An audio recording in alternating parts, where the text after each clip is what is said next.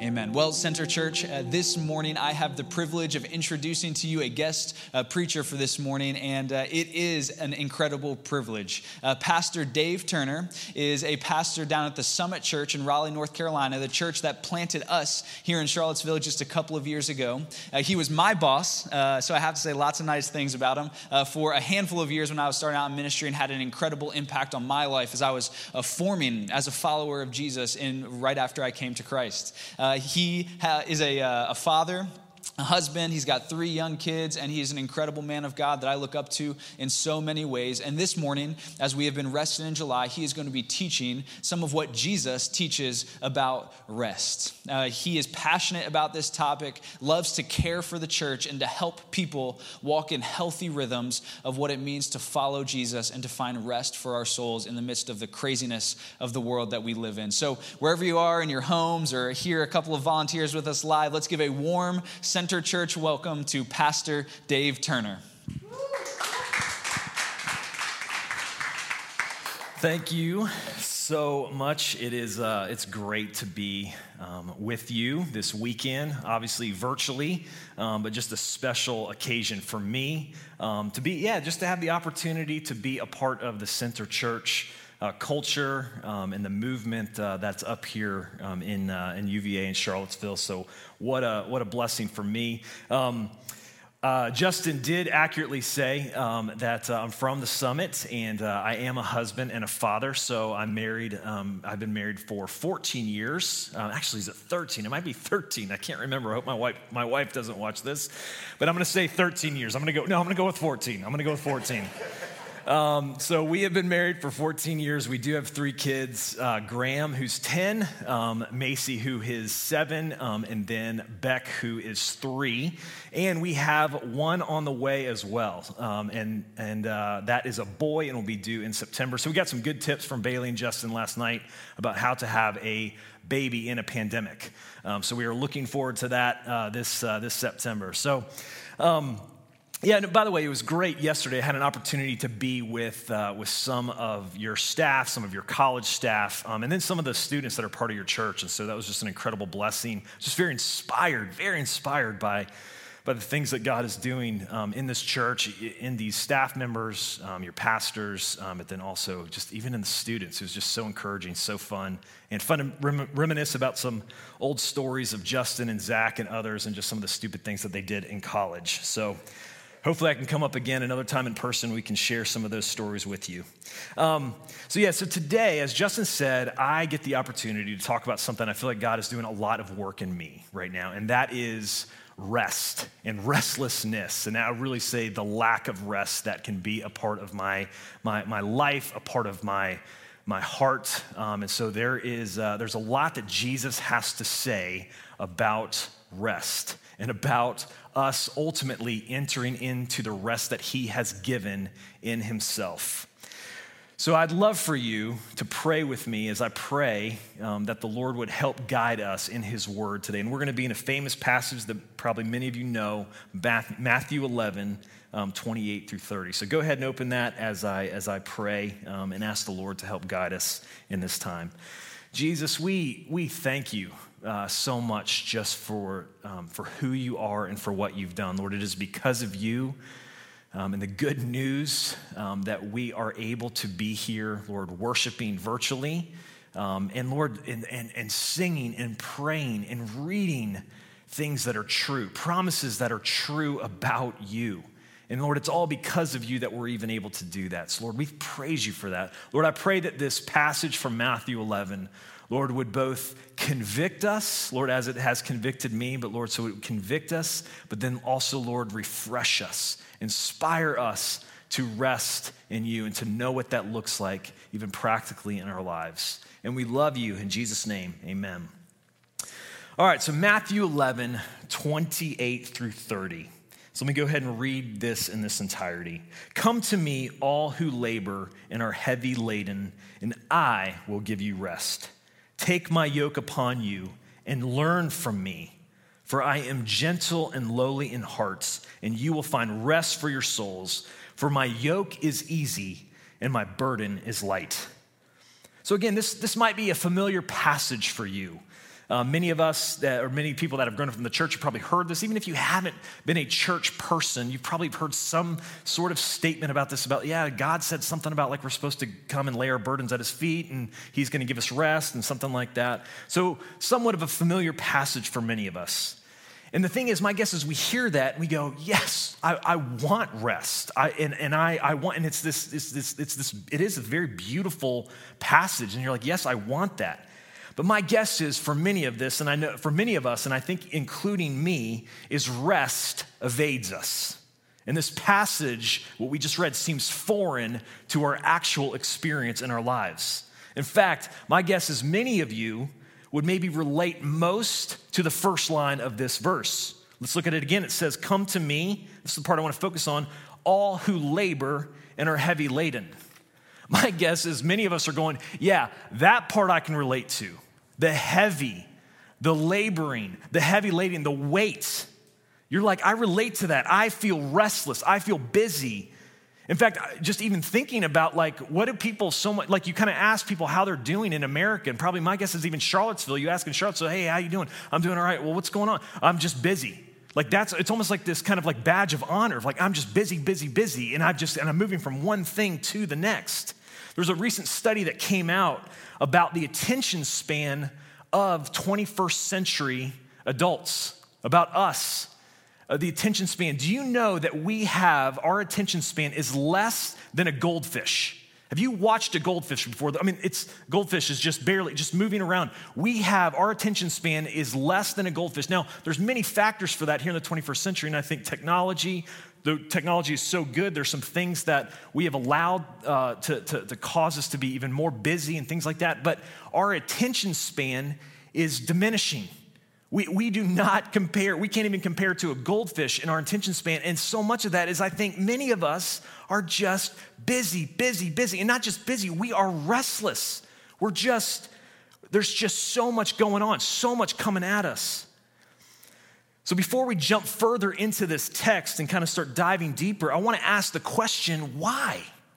Why are we so restless? Why are we so burdened? And I want to acknowledge just, I think, a very clear disclaimer. You know, in this passage, it says, "Come to me, all who labor and are heavy laden." And there's this aspect, another version says, lay your burdens at God's feet, at Jesus' feet. And I want to acknowledge there are outside circumstance burdens that we are carrying, that some of us are carrying, whether that's things going on with your family, health issues, economic stress, job complications, things like that. Shoot, a pandemic that we are in. So we know that there are burdens, and I want to acknowledge that, but where I want to spend the majority of my time is, I think, where Jesus is wanting to spend the majority of his time in this passage, and that is the burdens and the stress that we put on ourselves that are not necessarily outside circumstances, but they're actually inner circumstances. So I want to again ask that question, why are so many of us restless and burdened? In the New Testament context of this, Jesus, when he was saying all who labor and are heavy laden, he is specifically talking about the Jewish Pharisees, the religious leaders of the time, the way that they would put these rules and these guidelines of how to follow God on the people. And the thing is, it was just tons of them, just tons of rules and all these things that people had to do. So in this context, Jesus is referring to the labor and the heavy laden. It's referring to these legalistic laws that the Pharisees were putting on the people. But here's the thing. Let me say this kind of about the Jewish context of this. These people, these followers of God under the Jewish law, they were trying to earn something from God. They were trying to earn something from God, or they were trying to earn something from others, or they were trying to earn approval even for themselves, to meet some standard in themselves. So rhetorical question, aren't we just like this? We are obviously not in early Jewish culture, but we are here in the 21st century Western culture, and we do the same thing. We don't necessarily have Pharisees that are putting things on us, but we have created standards or created things for ourselves that is driving us to try to earn something from God, earn something from ourselves, earn something from others, earn something from society, where we are wanting to prove and to show something about our value or about who we are. Scripture is going to call that idolatry. That basically there are things in our hearts that are driving us to try to earn something or prove something or get love from something outside of God. So Scripture would call that idolatry. Tim Keller, in his book, Counterfeit Gods, he talks about this idolatry being the idols of the heart. So I want you to listen to this quote about what an idol is from Scripture. So what is an idol? It is anything more important to you than God, anything that absorbs your heart and imagination more than God, anything you seek to give you what only God can give you. And then he says this, an idol has such a controlling position in your heart that you can spend most of your passion and energy, your emotional and financial resources on it without a second thought. So it is the things within our heart that just drive us to try to get, to fill, to prove whatever other than God. So let me ask again, why are so many of us restless? This is why I think Scripture shows us, because many of us are functionally burdening our hearts, pursuing the idols of the heart. And this constant striving and labor leaves us restless. It doesn't matter how busy of a week you have or how less busy of a week you have, or even if you take a 1-month vacation or a yearly vacation, my guess is if you are pursuing idols of the heart, you will still feel restless. You will still feel busy in your heart. Keller also does this in this book and some other articles that he has written. He helps us diagnose different idols and even helping us kind of figure out, just with our personality, our makeup, our family origin, and just even our DNA, what are the things maybe that we as individuals are more prone to go after. So what he did is he just kind of categorized in kind of an umbrella terms 4 kind of summary idols. Obviously, there's different things that kind of flow under from these different idols, but he has 4 different ones. And I'm going to read these off, and they'll be on the screen. So these are the 4 different idols that he thinks that Scripture shows are very much a part of our hearts. And we can be more prone towards one of these, or even sometimes 2, or maybe even all. But here's the 4. Power, approval, comfort, and control. Let me say it again. Power, approval, comfort, and control. So then, to help diagnose where you're at with this, he gives specific emotions or the biggest fear that is connected to each idol. So for power, listen to this. If power is like the idol that you are most prone towards going after, your biggest fear is humiliation. If you're more prone towards approval, your biggest fear is rejection. If you're more prone towards comfort, your biggest fear could be stress. And then for control, your biggest fear is uncertainty. So what is it for you? What is it for you? And I'd love for you to even take some time, whether that's now or whether that's sometime today or this week, to just think and just diagnose yourself a little bit. Go, Lord, help me see what idol or idols am I very prone towards? When you're even laying awake at night or you're dreaming, what are those dreams? What are those biggest fears that sometimes come out in those dreams or come out in what you're worrying about? And a lot of times that's going to help you see the core idol that is driving you in certain things. So you're like, Dave, thank you. This is really helpful. I feel very encouraged. So let's move to the beautiful parts of how do we enter into his rest? How do we look at the restlessness and the idols in our heart? And then what does the Scripture say about moving into his rest and knowing what Jesus' rest looks like? So I believe this passage from Matthew that we read earlier has 4 encouragements about what it looks like to enter Jesus' rest. So number 1, to enter his rest, we lay down our burdens or repent of our idols. And again, I had the disclaimer earlier about there are outside circumstance burdens that we do lay at his feet that don't necessarily have anything to do with sin or idols in our heart, but we lay those at his feet. But then in these, this other way of saying it, repent of our idols, I want us to look there of like, what is it in our hearts that's maybe driving us towards these things? So to enter his rest, we lay down our burdens or repent of our idols. Look at this in the verse again. It says, come to me, all who labor and are heavy laden, and I will give you rest. Take my yoke upon you. So in order to take God's yoke, Jesus' yoke upon you, which we'll talk about what yoke is in a minute, but in order to take that on you, you have to lay down what you were already carrying. So you have to, well, I'll say this, a yoke it's a working tool that cattle would use and even sometimes human to help till the soil of a farm or carry things or whatever. So it's a heavy mantle that you would carry around you with ropes attached, and you'd be pulling that in a field or again, carrying things. So we have these idols that are like yokes on us. And Jesus is saying, you've got to take that off.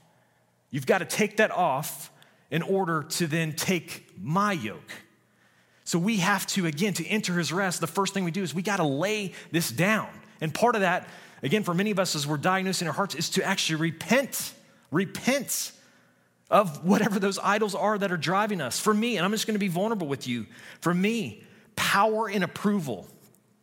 Not that the other ones don't have influence on me, but power and approval are the ones that I am most drawn towards. And what's crazy is that I can have a veneer in my ministry of doing Christian work, of doing Jesus work, where I am actually so driven by trying to get power or approval.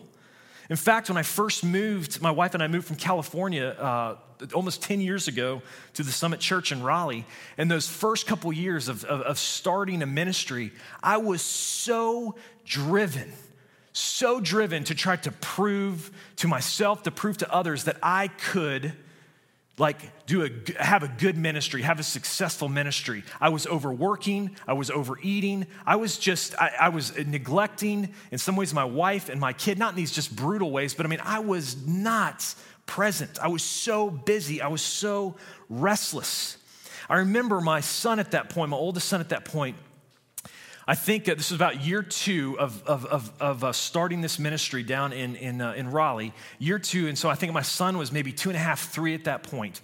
I remember one night I was putting him to bed and I had him on the rocking chair. I kind of read him a book, and then he just said, kind of in his little baby language, just said basically he wanted me to hold him for a little bit. So I remember sitting in this little rocking chair, holding him, and him just I could just feel just the comfort that he felt me holding him. There was no stress in his body. He was just at peace. And I remember holding him and thinking, this is the Lord gave me this, where I just was like, this is not how I feel with God right now.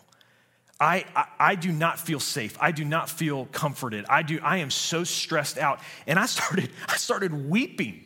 I started weeping, holding my son. And I remember, Graham kind of looked up. He's like, in his, again, baby language, something like, why are you crying? And I'm just like, I had this kind of moment where I'm realizing I am so driven by this idol in my heart of seeking to be powerful, to get approval.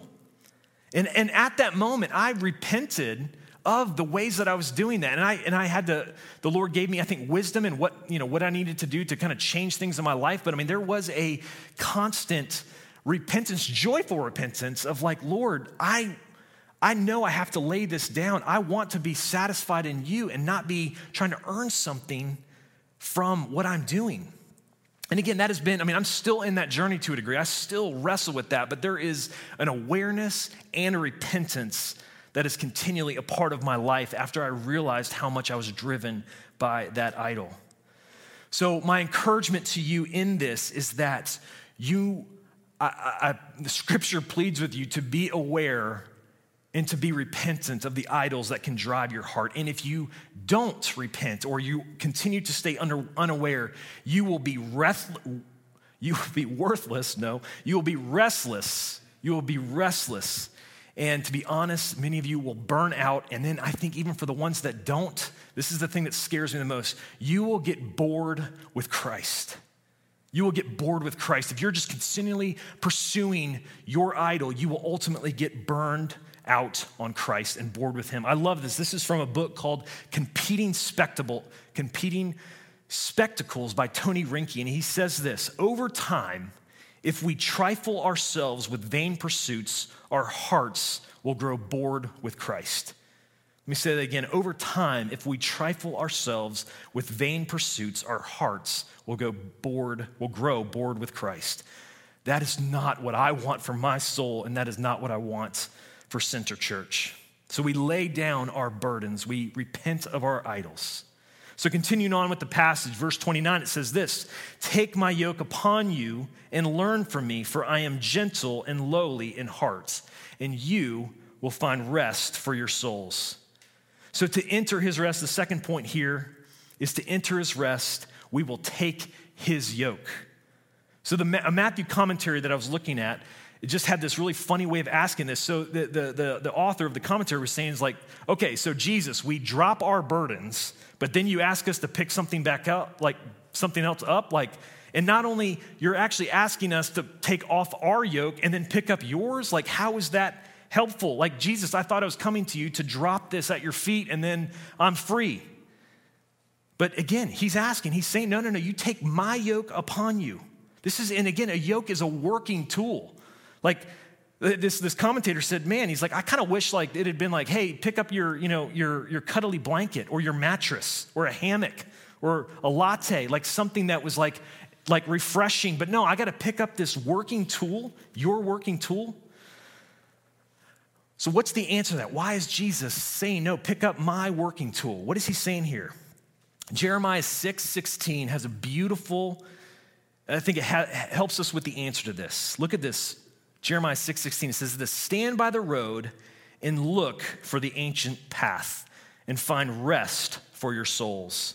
Stand by the road and look for the ancient path and find rest for your souls. The ancient path in this context is basically saying God's ways, what God has set up for you to know him, the ways that he has cultivated his economy, the way of us living and working and all these things. Following his path leads to rest. So this yoke that he is giving, that take up as his, one of the words or phrases that many of us would probably describe that is the spiritual disciplines, or others of you might say habits of grace. And these would be things like being in his word, praying, solitude, Sabbath, being in community. These things are meant to give us rest. So the disciplines, the lifestyles that we cultivate are ultimately meant to bring you rest. And I think we forget this so much. I know I forget this so much. Sometimes I see these things as drudgery. And I want to acknowledge, yes, there are seasons where these things are drier or harder to live out sometimes. And we don't need to, that's a whole nother sermon. But we definitely, I know that I can just so see the church or see this memorizing scripture or these things as like, this is drudgery and I really don't want to do that. But I need to, and we need to kind of reorient our mind and go, no, these things are meant to give us rest. This is part of like taking his yoke and putting it on. They're meant to help us have rest and to have joy. I love this. Look at Psalm 19. I think this just beautifully describes what this looks like in our emotions as we see his ways as rest. So this is Psalm 19, 7-11. It says, the law of the Lord is perfect, reviving the soul. The testimony of the Lord is sure, making wise the simple. The precepts of the Lord are right, rejoicing the heart. The commandment of the Lord is pure, enlightening the eyes. The fear of the Lord is clean, enduring forever. The rules of the Lord are true and righteous altogether. More to be desired than gold, even much fine gold, sweeter than honey and drippings on the honeycomb. Moreover, by them is your servant warned. In keeping them there is great reward. I love this. I mean, like these words, reviving the soul, bringing light to the eyes, rejoicing the heart. These are not drudgery descriptions. These are joy-filled, rest-filled descriptions about what it looks like to take his yoke, to follow him. So Center Church family, his yoke, his ways are good and they bring rest to the soul. So obedience and following him brings rest. So the third thing we see in this passage, to enter his rest, we come to a person. We come to a person, and that person is Jesus. Do you see all the personal pronouns that Jesus uses in here? This is a very personal statement. This is intimate. Come to me. I will bring you rest. Take my yoke. I am gentle, for my yoke is easy. My burden is light. Again, personal pronouns where he is zooming into, this is him. This isn't, sometimes when we think about rest or Sabbath or whatever, we kind of think of like this just, ethereal thing out there where it's like, I just want to get to some place of rest. I want to find, kind of my beach out there where I can just rest. But no, Jesus is saying, no. Rest is not just some ethereal thing out there. It's not just you finding your perfect beach. It is coming, rest is coming to me. These spiritual disciplines, this yoke that I'm giving you actually leads to me. To me, he is communicating love. He is shepherding you, his heart, sharing his heart. He's showing that he loves you. He's saying, hey, you've tasted and seen that I am good. Through these things, continue, because come to me. I am the answer. In fact, I love this. 2 Corinthians says that all of God's promises, everything basically is answered yes in Jesus. Everything is answered yes in Jesus. So think of the idols that we talked about previously: power, control, comfort, approval. I just want you to just listen to these things, and may this just be refreshing to your soul. Jesus is your power. Jesus is your comfort. Jesus is your approval. Jesus is your control. So to know that in Christ we possess all things is an amazing answer to our earthly ambition and burdens. To find rest in Christ means, let's just kind of make this real specific to these idols. When you labor to be prestigious, remember that your name is already written in heaven in the most prestigious place it could possibly be. When you labor eagerly for human approval, remember that you are already approved and will be the judge of angels. Remember, when you labor and acquire wealth and security, remember you have greater and unfading heavenly wealth. When you labor to be seen as successful, remember that the God who made the heavens chose you in Christ from eternity past. Guys, I love Jen Michael Pollock, a women theologian, cultural writer. Love what she writes, but I love how she says this about kind of our identity in Christ and finding rest. To find your identity in Christ is to give up on earthly ambition as swallowed up by the far greater ambition. It is to measure your life by a different scale. It is to say, my personal causes no longer matter because my life is now about the greater cause of Christ. It is okay. I love this. I love how she said this. It is okay. It is to be okay with being a nobody because you already have everything in Jesus. He is freedom. He is rest. So again, we are coming to a person. We are coming to Jesus and not just some rest, whatever out there. This is a person, Jesus. So finally, to enter his rest, we trust that we will get to the final rest. So we live in the already not yet, meaning that the world is still fallen. Yes, we are saints, because if you are a follower of Christ, you are a saint and you are saved by Jesus, but there is still sin within. There are still idols that can drive us. The world is groaning in pain. We are literally seeing that right now with all the things going on in our country and around the world. Your body is failing. Again, you still struggle with sin and idols. Satan sometimes looks like he is winning. As Christ followers, as disciple makers, we feel that struggle of like, we know that we are saints. We know that we have rest in Jesus, but yet I still struggle with this stuff, and the world still seems like it's just going crazy, and there's all this stuff coming at me. So we feel that tension. So we know that we live in this, okay, hey, we know Jesus is coming back, we know who he is, but we're not fully experiencing everything that we want to experience. And this is why this last point is so crucial. What we are experiencing, the little rest and the rest that we experience now, is a foretaste of heaven, a foretaste of the final rest. It is a preview to the reality of what the eternal rest will be like. Think about this, Revelation 21, I love this verse. The city, this is talking about when we get to heaven and we are with our God. The city has no need of sun or moon to shine on it, for the glory of God gives it light, and its lamp is the Lamb of God, Jesus. Talk about rest. That we're there with Jesus. We're there with our God.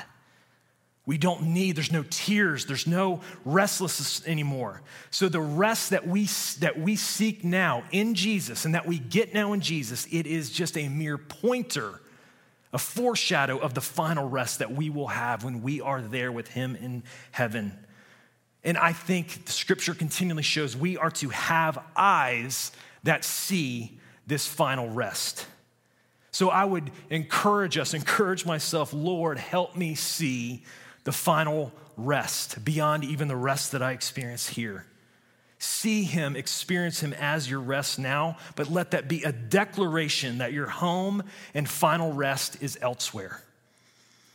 So says Center Church family, if you would pray with me and let's ask the Lord to help drive this rest that we get to declare now, but to declare for the future even more.